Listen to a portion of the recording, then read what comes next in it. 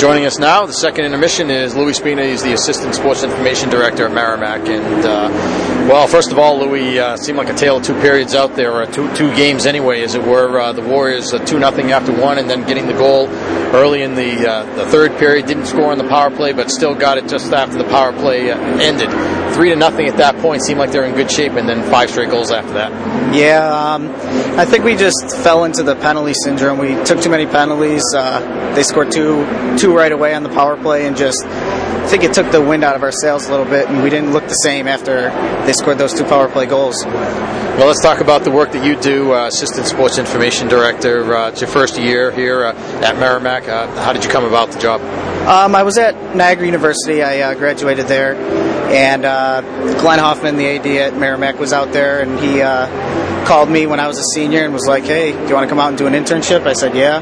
Came out here, did an internship over the summer, and it turned into a position out here. I came back, and I love it. So let's talk about some of the responsibilities that you have. Are you working primarily with hockey? I'm mainly with hockey. I have women's basketball as well. And then in the spring I have both lacrosses, men and women. But mainly with hockey, with Brad Davis. He does most of the stuff. I do stats and everything at home, and then on the road, if I travel, I do everything. If he travels, then he does most of the work. What's the biggest challenge, I guess, that you have day to day? The biggest challenge is working with all the different teams all at once. Like, I might have a lacrosse coach asking me questions one day, and then the hockey coach comes in and asks me some stuff. It's just basically the time. I don't have time for as much as I wish I could if I was just focusing on one sport. I have 4 or 5 different sports going at once, so it's a little tough, but it's just time management kind of stuff. You mentioned that you're at Niagara. What did you major in at Niagara? Sport management. It was I did an internship at Buff State my senior year of high school, and I just loved it, everything about the sports. I knew I wanted to be in sports when I was 10 years old, so when I saw that Niagara had it, I went out there, and I loved the campus. It's nice and small, and the program was great. I loved every second of it.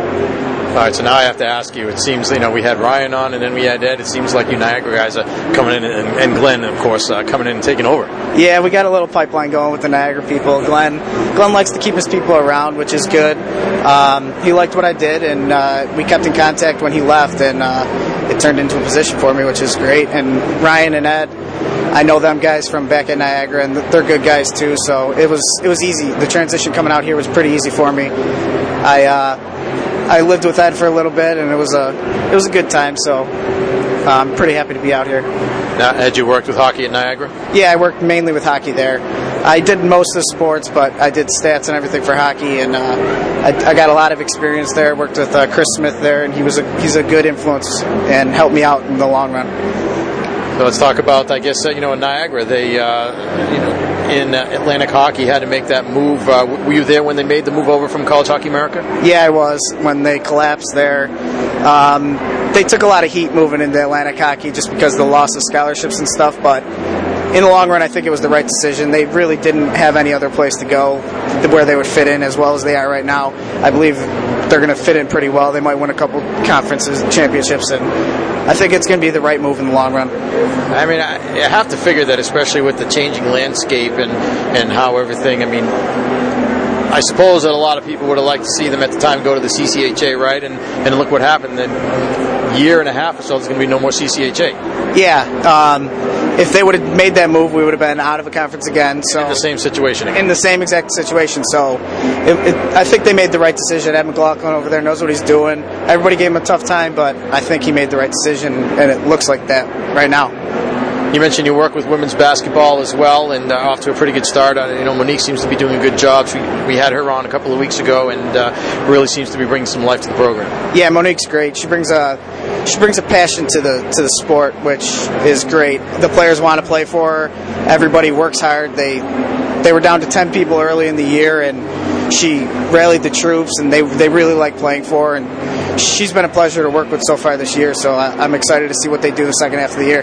Now, who did you say you work with in the spring? I'm working with men's lacrosse and women's lacrosse, so Mike Morgan and Corinne Baker. Yeah, and obviously men's lacrosse, we mentioned them. There are a spotlight tonight as the Merrimack Valley Federal Credit Union Spotlight on Athletics, the number 8 in the preseason. When do they get underway? When's their first game? They start in late March is their first game, and they play a couple key games early. They play a couple of ranked teams, so it should be a tough test early on. And if I remember right, at least from past years, those non-league games they play early in the year, they're going to have an awful lot to do with their chances at the end of the year of getting into the NCAA tournament. Yeah, if they get a couple of big victories early in the year, it's going to definitely help them. They have 3 teams in their conference that are actually preseason ranked in the top 10, so their conference games are going to be just as big. They could, if they win those, they're going to have a chance at the tournament no matter what. But it seems to me that if they get those non-conference victories early in the year, it's going to propel them to hopefully a conference championship. Now, do you remember who are they playing in those games again? Limestone is the second game of the year. I think they're number 2 in the country right now, so that's a huge game. And the first game of the year, they are at. They played New York Tech in the past. Yeah, I think that might be it. Yeah. And women's lacrosse as well. How do they shape up this year? They're looking pretty good. I think they're preseason right in the middle of the pack. They finished 4th last year, which was pretty good. So hopefully they can pull it out this year and give me a conference championship. I'm talking with Louis Spina, the assistant director of sports information at Merrimack. Here it is 5-3 St. Lawrence at the end of the second period of play.